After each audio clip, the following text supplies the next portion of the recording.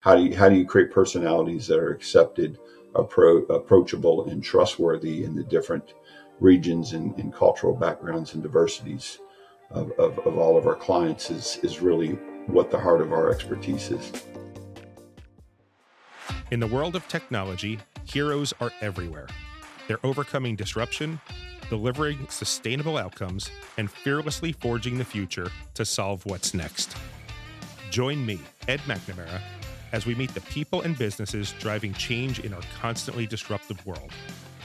This is Innovation Heroes, a podcast brought to you by SHI. This episode is brought to you by We Got Your Mac, a new podcast from SHI exploring the benefits and challenges of large-scale Mac adoption across the enterprise. Check out We Got Your Mac wherever you get your podcasts, or go to wegotyourmac.com for all the episodes, plus tons of free bonus resources and content. We are starting to see a shift in how we interact with computers. In the past, everything was initiated by humans. You'd go to your desktop, you'd turn it on, and you'd start typing. But now, digital assistants are popping up in places like hospitals and banks. They recognize when you're there and can start interacting with you versus the other way around. But how do we create this technology in a way that naturally engages with humans instead of creeping them out? Welcome back to another episode of Innovation Heroes, the podcast exploring the people and businesses driving change in a constantly disrupted world. I'm your host, Ed McNamara. Today I'm talking to someone at the heart of human-computer interactions. Chuck Rinker is the CEO and founder of Personas by New Media Innovations. Personas creates interactive digital assistants, which are now being used in a variety of industries. We'll get into how these digital personalities were developed, what they are being used for, and the importance of quality UX design. But right now, Chuck, I just want to thank you so much for being here. No, I appreciate you having me, Ed. I'm looking forward to the conversation. Me too. So you've had a fascinating career so far, so we should definitely tell people about it. Going from being a cattle farmer to Black Ops military to being the director behind the NCAA Madden series of games for EA Sports, now you're creating digital personalities. Do you think that there's anything that connects all these different jobs that you've had? Is there a common thread? There actually is. That's a great question, because I've had a blessed career, I'll say, and I always tell people the only thing I want to do next year is anything I didn't do previously. So it is always trying to find something new. But the common thread that I've always been around with, and I'll jokingly but half seriously point to this fun little device that none of your readers, I don't know if this is video or not, probably have ever seen.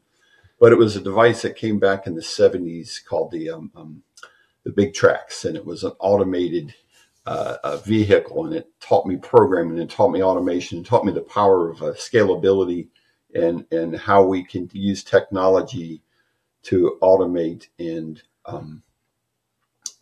take some of that mundane, repetitive portion of our life out.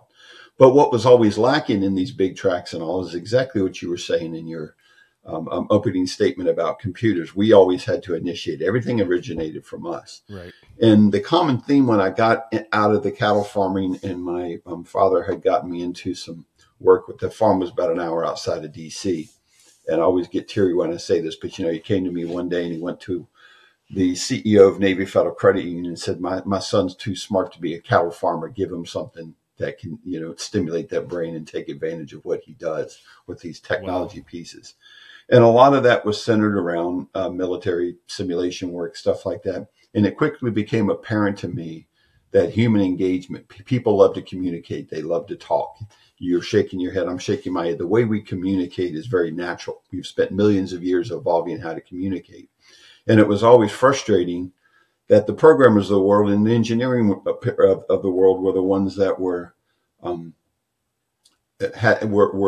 trained and had the right mentality to take advantage of all this technology. But we talk as humans. So that common thread you're talking about from game development, games just nothing more than AI is not as new as people think. AI has been in games since the 70s and 80s, before the turn of the century. And that's where my early game career.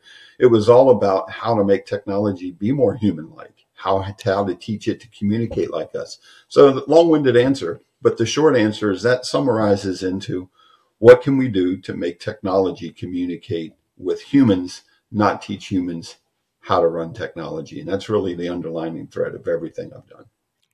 Well, it's interesting because I asked you the question, what's the common thread, but yet, like in terms of cattle farming, like so computers are read by or run by language, like programming language, and there needs to be actual language. And you started working with um, with creatures that had no language, and you had to figure out what was wrong or what they needed without it. I mean, does that give you some sort of insight that that people who are only based on strictly on language or what's on a screen or comes out of a keyboard, does that give you any advantage there? It's funny you said that, and you're the first person to key in on that, Ed. So I'll commend you for that one. And All actually, that right. is true because I do remember as an early cattle farmer, how do you get cows to do what you want, especially if you're having them, go to load up in the back of a truck to head off to an auction or something. And cows, I guess, are just like every other human. We're really motivated by two things: the ability to gain some sort of satisfaction or pleasure and the avoidance of pain. So yeah, we would teach them. It's a funny story that you say that. I have this story I tell people all the time that there was this 4-lane highway outside the farm, and our cows got out of the fence, and we had Oh, probably 120 head of cattle roaming around a 4-lane highway. oh wow. And the state police were there and on. Where how do we get them out of here? Well, you know what we did? It was like the Pied Piper. We had a 5-gallon bucket, and I put about 4 inches of corn, enough to maybe feed one cattle a light snack. Right. But we had 120 cows that were following me with this bucket through the road and on the back of a tractor until they all followed us home with this one little bucket of 5-gallon.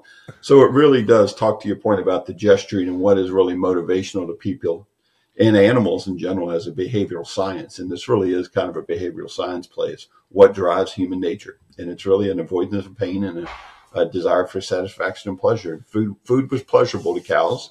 So that's what got 120 cows off of Interstate 7 in Berryville, Virginia, one late day in the late 1970s. So yeah, that's an interesting question. I'm glad you asked it. Without a stampede. It's all a matter of motivation, right? That's right. So I heard you had a personal connection to the healthcare industry that prompted you to shift focus and kind of commit to making a difference. Would you mind telling us a little bit about that and what opportunities did you see in healthcare versus other industries that you've worked in? Yeah, that's another great question, and there's always triggering moments in people's life. And we had done some work in the pharmaceutical space with sales engagement tools and building user experiences for sales teams. And at the time, we had created Personas. We were creating a lot of it for retail. It was when the trade show business was active pre-pandemic, and when that went away, at the very same time the pandemic was ramping up, my wife was diagnosed with breast cancer. A year, literally not even a year after that, probably, I guess, 3 or 4 months after when she did her radiation, she promised me that I would go get my cancer screening as well because of the ordeal she went through. So the day she finished her radiation, I went in for my colonoscopy the next day, and I was diagnosed with late stage cancer, only to find 3 years after that, my wife's second bout of cancer came back. So the last 6 years of battling cancer. We're both clean, God bless them. And but the point of the reason of telling that story to people is that it's a fundamental eye opener to what we're doing and what your life really has to play. And what it exposed to me, which had iHealth Assist pop out and start looking at patient populations, is in the U.S. especially. I have family members that are frontline workers that have been a healthcare professional for decades. And our healthcare system is strapped. Let's be blunt. It's strapped. And healthcare professionals, HCPs, are leaving at a high rate. We don't have enough to backfill. They're overworked. They're overstaffed. They're underpaid for the amount of turmoil they have to go through on a day-to-day basis.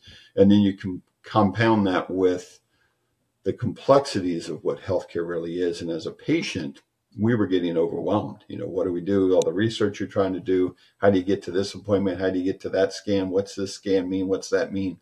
And individuals are so desperate for that information when they're in a situation like that. You want to take any burden off of the patient you can and help them along that patient journey. And part of that patient journey is becoming more and more of a digital patient journey. All the big Epic health systems, the electronic health records, the appointment calendar setting, the simple how to get to the cafeteria at the hospital you're at. all of it is being inundated with more and more technology, which holds this wonderful promise of being able to scale medicine at a rate we've never seen before. But it raises that same, all the way back to your intro, the insight you put into, we have to initiate, we have to know about technology.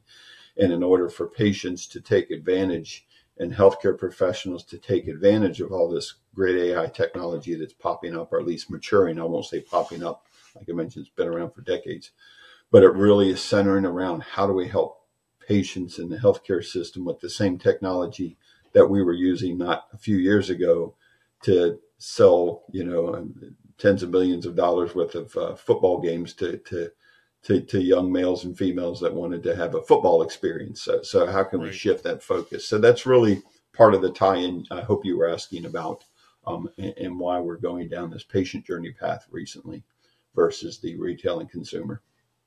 Absolutely. And number one, I'm just so glad that after 6 years, it sounds like you guys have come through to the other side, and that's fantastic news. Thank you very much. But number two, if you don't mind me asking, in terms of being a founder and being a creator, I saw an interview once with a surfer who I forget his name, but he was a pro surfer who had a similar diagnosis, and he said that the diagnosis freed him and his brain from the clutter of thinking about anything except for what was the mission at hand. Did you find that kind of clarity? Like, was that I won't even want to say silver lining, because I don't want to belittle anything doing battling with cancer. That would be a good thing. But did you experience anything like that as well?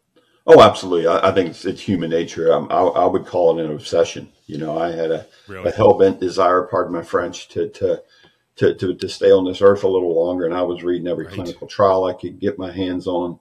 I was blessed enough that I had an amazing team at the company. And we were a small enough practice that most of my employees are counted in the friend category. I wouldn't say most, I'd say all of them.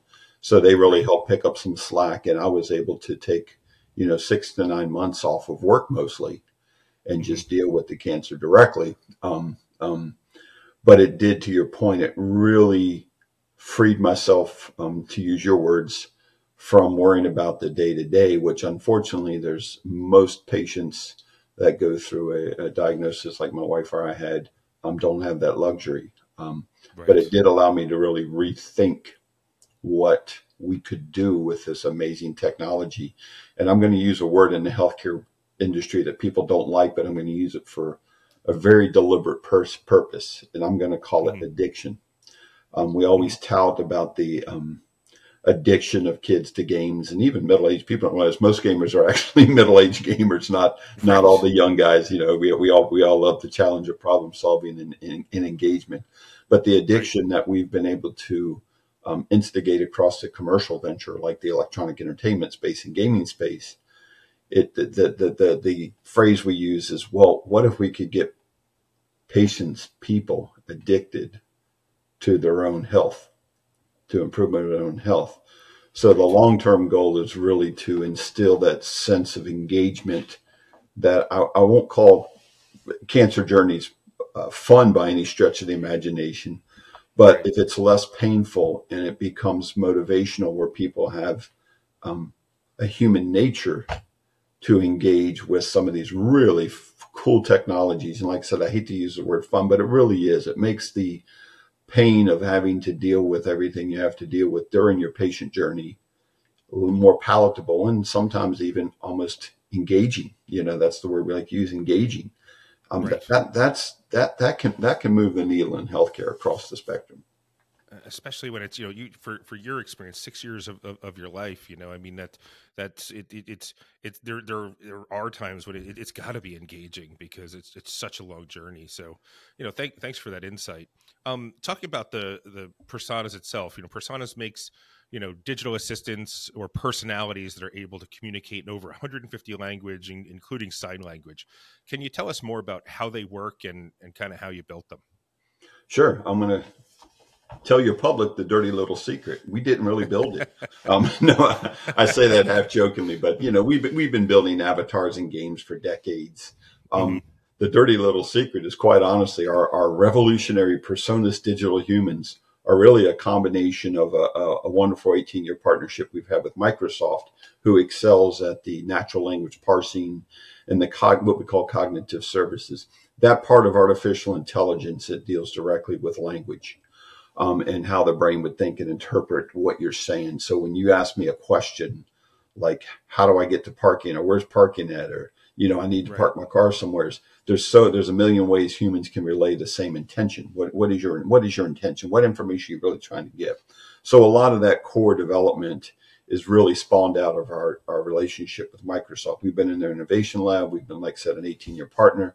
So a lot of the human understanding on what that verbal communication is part of our partnership. And the other dirty little secret is that the other part of the how do you represent that in a human? And there's some pretty fascinating clinical trials even and medical studies that talk about human engagement and why when you have a personality behind it, there's a trust and empathy and an approachability that you don't get off of the Siris and the Alexas and just general computer engagements. But the point is that probably most of the C-suite of the company was founded, and I'd met them through my other engagements. You mentioned early graciously about, my work in the simulation world, and in particular in the gaming world with the EA Sports director role I played with the NCAA Madden franchise. And like my CTO was one of the lead developers on Madden and college football as well.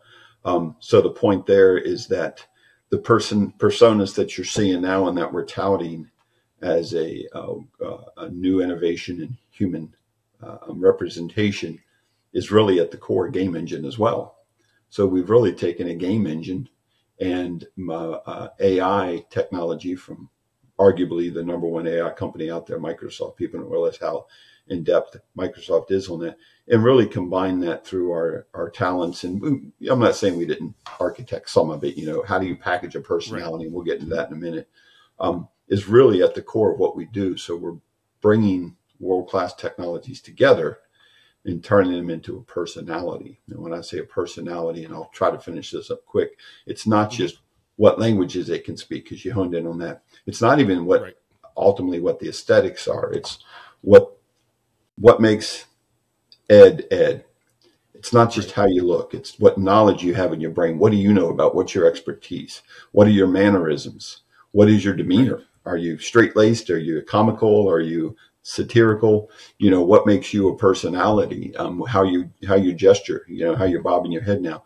So a lot of what we've done is take behavioral science thoughts about the psychology of what makes a person and wrap them into a bundle. So we say, okay, now we can sell you a digital personality. And part of what we were doing is really just becoming a catalyst. What does it take for a team to put together all these pieces, like for those that might do gaming, you have your animators, you have your audio producers, you'll have your programmers, you'll have your game designs, you'll have your producers. You got people who know the rules of football, people who know what a gang tackle would look like when 3 AI avatars, which quite honestly, Madden football is the world's epitome of AI, and we were doing it in the 1990s. How do you get 22 players to actually run around, catch and tackle in a organized, collaborative fashion? That's AI. So the point of it is that we're really Personas is a packaging of everything that goes into making a personality, and then making those personalities represent the brand or the patient, the cultural sensitivities, the demographics you're trying to target, the parts of the world we're in, UK, Netherlands, Saudi Arabia, US. So we have them all over the place. How do you create personalities that are accepted, approachable, and trustworthy in the different regions and cultural backgrounds and diversities of all of our clients is really what the heart of our expertise is. And that's fascinating to me because, humans have learned to quickly evaluate how to best interact with the person sitting or standing in front of them. And I'm just assuming that Personas has the ability to understand how to tone something down, rephrase information, moderate vocabulary based on age, aptitude, schooling of individuals. So assuming that it has to have that because you talked about trust, and that was something I wanted to ask about. Is there like, can you quantify trust? Like, do you know, it's like, hey, we have to get here. Is there an equation to trust? I don't even know what the right word is, because like, especially in healthcare, you've got to have it to make that interaction, useful and to the patient who's the user at the time. Mhm. How do you quantify that? That's an amazing question. If I knew the answer, yes, I would be a different position right now. But I wouldn't Right. say there's an answer, but there's definitely not. It's beyond anecdotal though. In your defense, Eddie, Mhm. you're absolutely. It is beyond anecdotal. There are several clinical trials, and we'll probably open the door to another long-winded conversation that I have often around what we call the uncanny valley, which is where is the borderline between characters that are dismissed as toys or just emoticons versus characters that are um, um, considered creepy and almost offensive. Hmm. The number one thing I have to defend in personas over and over and over and over and over and over and over and over and over is no, we're not here to replace humans. We're not here to Hmm. replicate humans. We're here to communicate with humans. And so, what is quantifiable in trust is really, like I said, not only evasive, but it is definitely measurable. And there's even a clinical trial done through a university in Seoul, South Korea, where they took avatars from physical robots that were covered with rubber skins that look very human-like, down Right. to okay, here's your stick figures and your smiley face characters, and then here's your more Disney-esque, but slightly more realistic than Disney-esque. Not quite as juvenile in nature, Right. but a little more. Um, I'll say demographic associated with the people who are using them, and that's the power of it. And the results of the clinical trial not only clearly stated that people would engage longer, but they actually would measure what they call a factor of likeliness of likeness. How much Mhm. not likeness like how it was represented, but likeness of how much did you like the character? How likable was it? And what they found, and when people are more likable, they're more trustworthy to you. Right. And so they found out that if you go too far, the uncanny valley, just in the 30 seconds, I'll try to describe it, is once you get too photorealistic. I equate it to the Hollywood, I'll call it the horror movie effect. When you Right. try to create a creature or something in a horror movie or in a person, and their head spins a little too far. Their wrist spins farther than it should. Their eyes are slightly bigger than they really should be. Hmm. We can't recreate the intricacies of the human enough that it fools them. And even we're pretty damn close, pardon my French again, pretty close right now. And some of, I won't call them our competitors, I'll call them other people playing in the human communication space, have gotten Hmm. really good at it. And we were good at it. We had done that early on. But once you become too human, we'll key in on those really, really subtleties of what a human is. And if it's not really what the human would do, the human, the real human versus the replicant human, that's Right. when it becomes creepy. And that's when people inherently get this sense that you're pulling the wool over their eyes, you're creeping them out, you're just trying to replace humans. So I had the distinct honor of being far enough in this career that I was introduced to at the time, the one of the SVPs of Disney Imagineering. And I Hmm. flew out to Anaheim to meet with John Snoddy. And he had been a gamer before he had become an engineer. And he had a game company that would superimpose photos onto playing characters. And John, if you're listening, I hope I'm not misrepresenting what you did because it was an amazing trip. But in any sense, he looked at our photorealistic character, and he was the first one that told me, well, two things. One of which, more Disney. We're not going to buy your stuff. We're going to do our own, and we're going to do it the Disney way. Which I totally respect. I'm a devout follower of the wisdom of Walt. But that It's being worked. said, It's yes, worked. Yeah. yeah. But he also said you're trying to be too human. Back it off a little. Disney can make you cry over a skunk.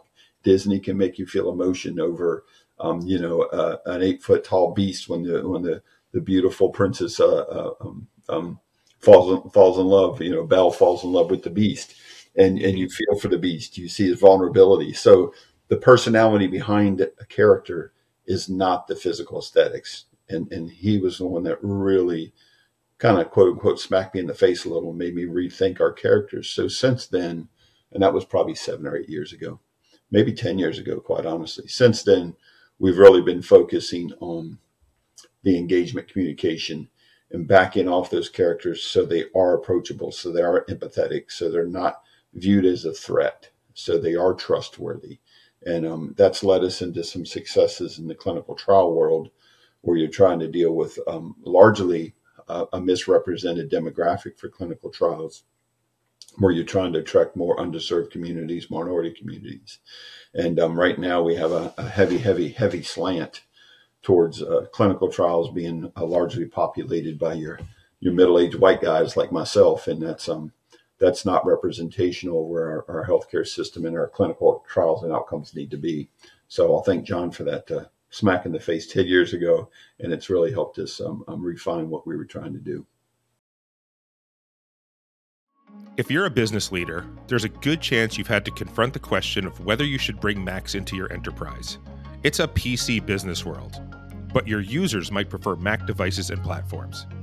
Adopting Mac across your business has its upsides, but it can also come with a lot of challenges. That's why SHI created a new podcast called We Got Your Mac. We Got Your Mac helps business leaders understand the pros and cons of Mac adoption. On the show, hosts Victoria Barber and Kevin English will lead you on the journey from discovery to deployment with thought leaders and specialists from the world of Apple and Mac. They'll be exploring questions like, is your employee experience suffering by only offering one platform? Can you drive productivity with a device choice? And do Mac platforms help support innovation? Adopting Mac at scale isn't purely an IT decision. It's a business decision. So the show doesn't get super technical, but rather it's on a level that everyone can relate to. I've listened to the first few episodes and I'm excited for the rest of the season. They've already released episodes on topics like building the business case, understanding the total cost of ownership, and collaborating in Windows-dominated workplaces. And new episodes are coming out every 2 weeks.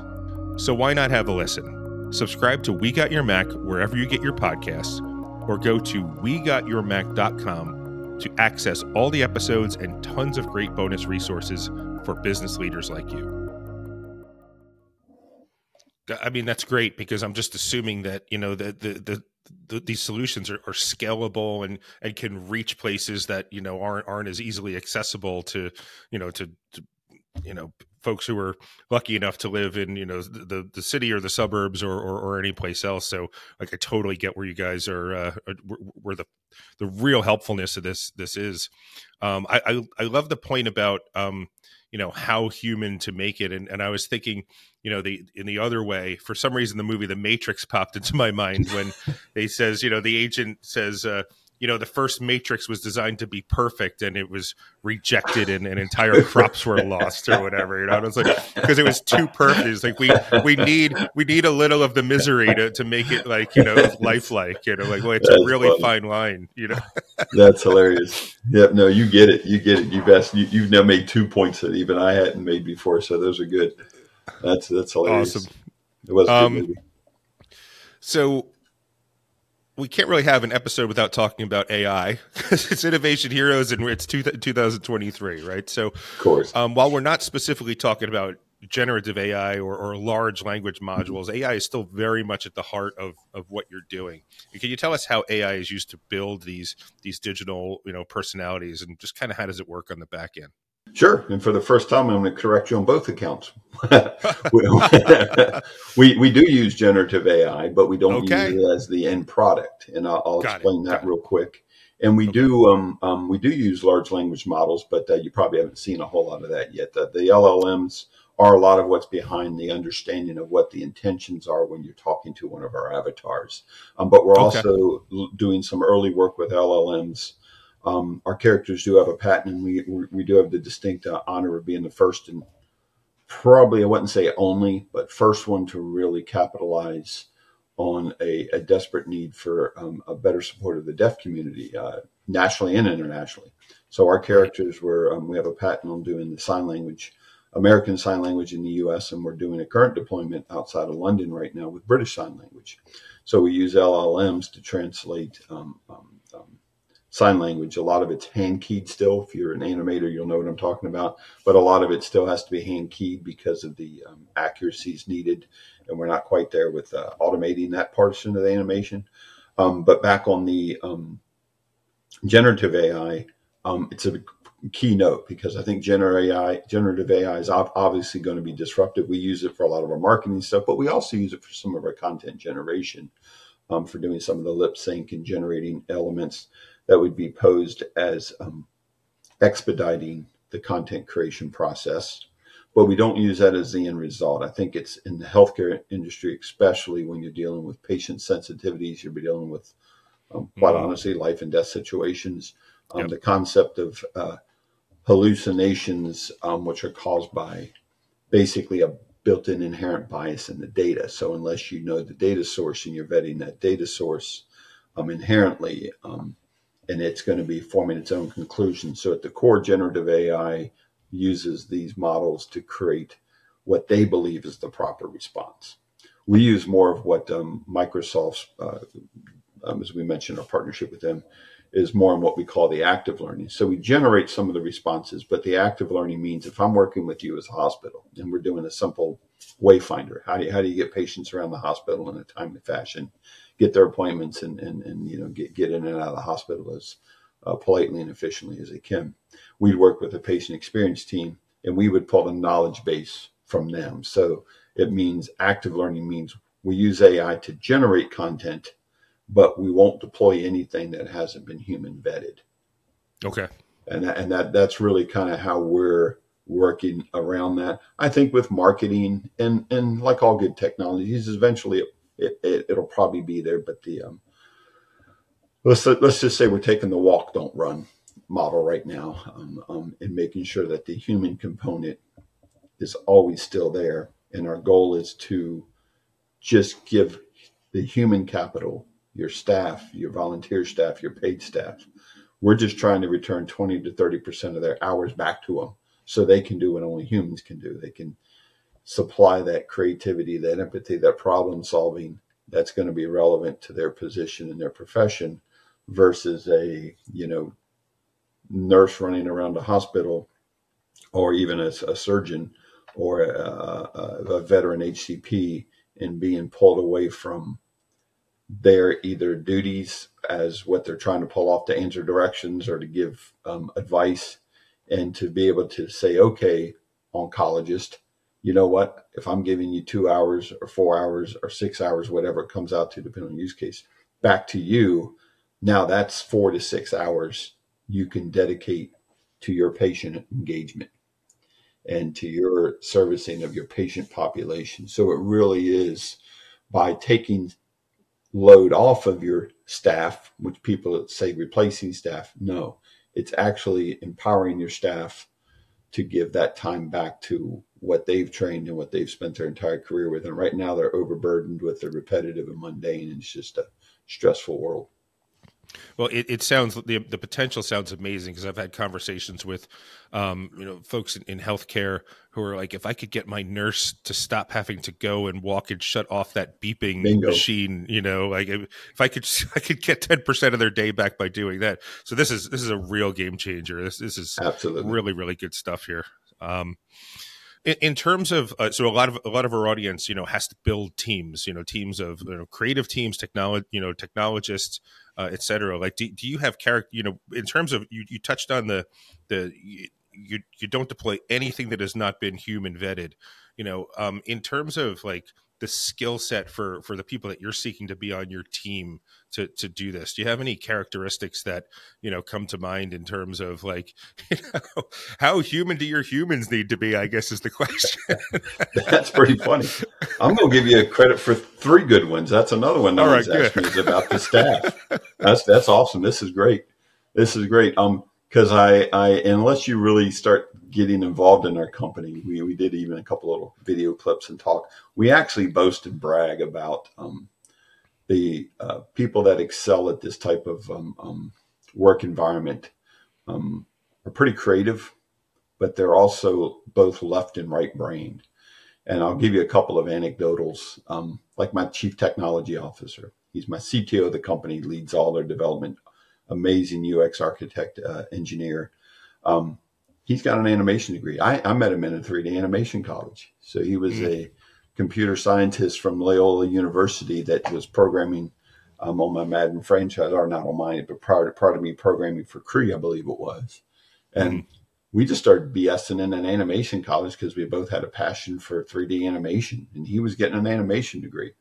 And then my CIO, who is now my chief information officer, he's got a degree in UI design. I myself, just to boast a little, I've one of those chronic learners. I mean, I started out as an electrical engineer at University of Miami, ended up as a computer science guy, went to postgraduate at George Washington for some multimedia techs, and I also have a 3D animation degree. So the point of the story is that, and we could go down a long list of other employees that tend to be like my director of marketing. That's another fun one I love because I love Disney. I mean, she was a professional dancer for Disney. She was a dancer, wow. And now she's running some of our strategic strategy sessions with our relationship with Gardner, and doing marketing direction as well. But she's a dancer by trade. So the point is that I think the people that really see the holistic package of what a human is and what they're capable of has that combination of not only engineering, but creativity and a love and passion for the arts. If I can be so bold, kind of that more of that Renaissance type of mentality where you're covering the bridging the gap between science and arts is kind of where we love to live. And that's a fun world to play in. You're really looking for people who are capable of knowing what humans are capable of, or people who understand what humans are capable of, and that is really cool because it's just gonna help your product, which is gonna help your patients and your end users. So there's so many ways that you could be using this technology with different industries and jobs that digital assistants could support. Outside of healthcare. What are your plans for the future, and will it change and how will it continue to evolve? How do you see it? Another challenging question, because this every week that goes by, there's a shift in this market. That technology moves so fast. We've kind of taken the approach that there's companies that either have the very specific resources to create a experience that is custom tailored to them. And where am I going? I'm probably phrasing it up a little more complex than it needs to be. Bottom line is there's a combination of dozens, if not hundreds, of technologies that go together and integrate to create these solutions. So historically they tend to take a long time and a lot of money to get out there and get right. What our focus since 2013, which is when we started the Personas product line, and we've been around since 1999, was really focused on how do we scale that in and of itself. So our personality engine, what we call our Personas personality engine, is really how do we bring our expertise in digital personalities and apply them on top of existing or new upcoming enterprise solutions. So we're really not the end builder. Like a good example is a relationship we have with a company called MaptIn. I'll say one of the most full-featured and easy to work with companies out there, and they do a wonderful, wonderful job at digital wayfinding solutions for airports, hospitals, retail, shopping malls, things like that. And we saw that use case.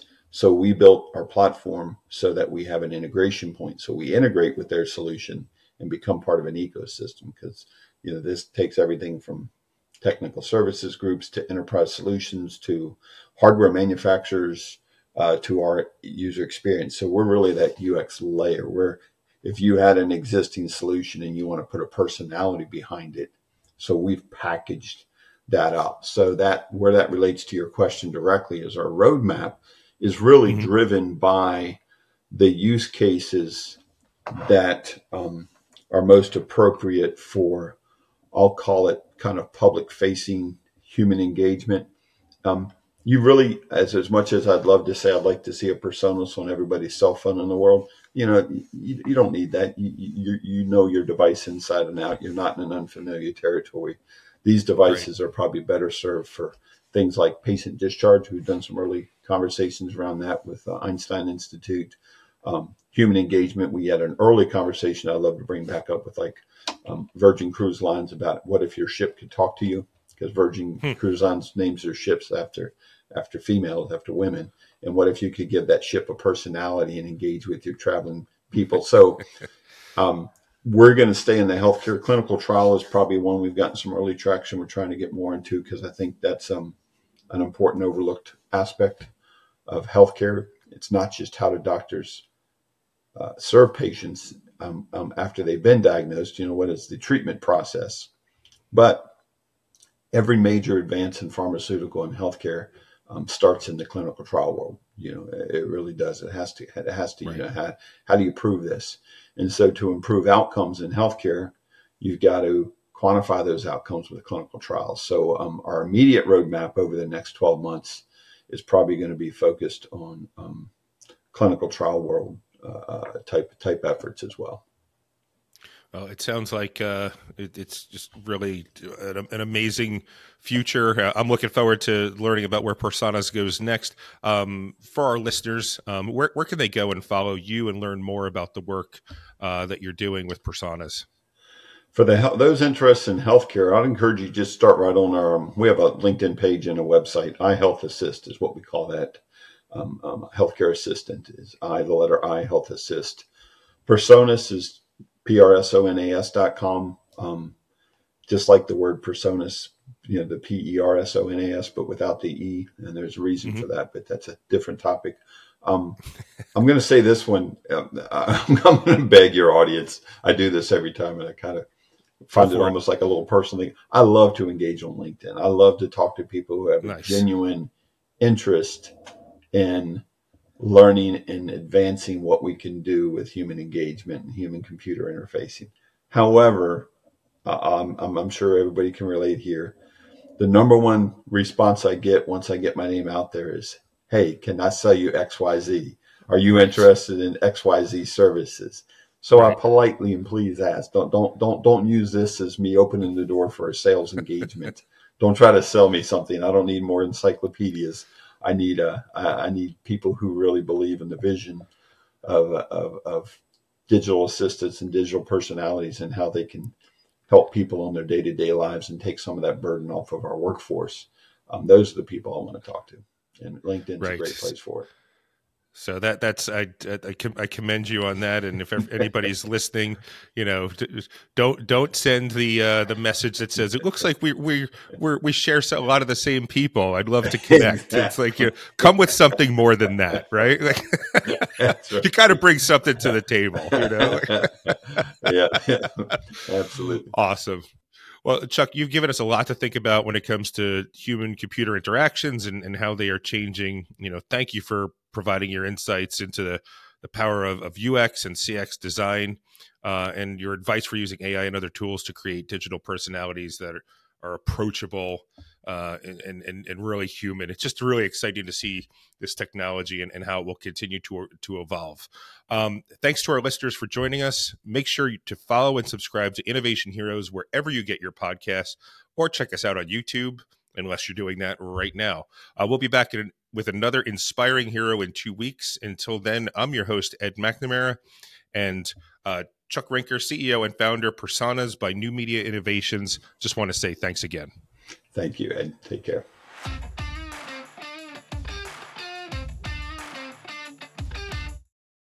This episode is brought to you by We Got Your Mac, a new podcast from SHI exploring the benefits and challenges of large-scale Mac adoption across the enterprise. Check out We Got Your Mac wherever you get your podcasts, or go to wegotyourmac.com for all the episodes, plus tons of free bonus resources and content.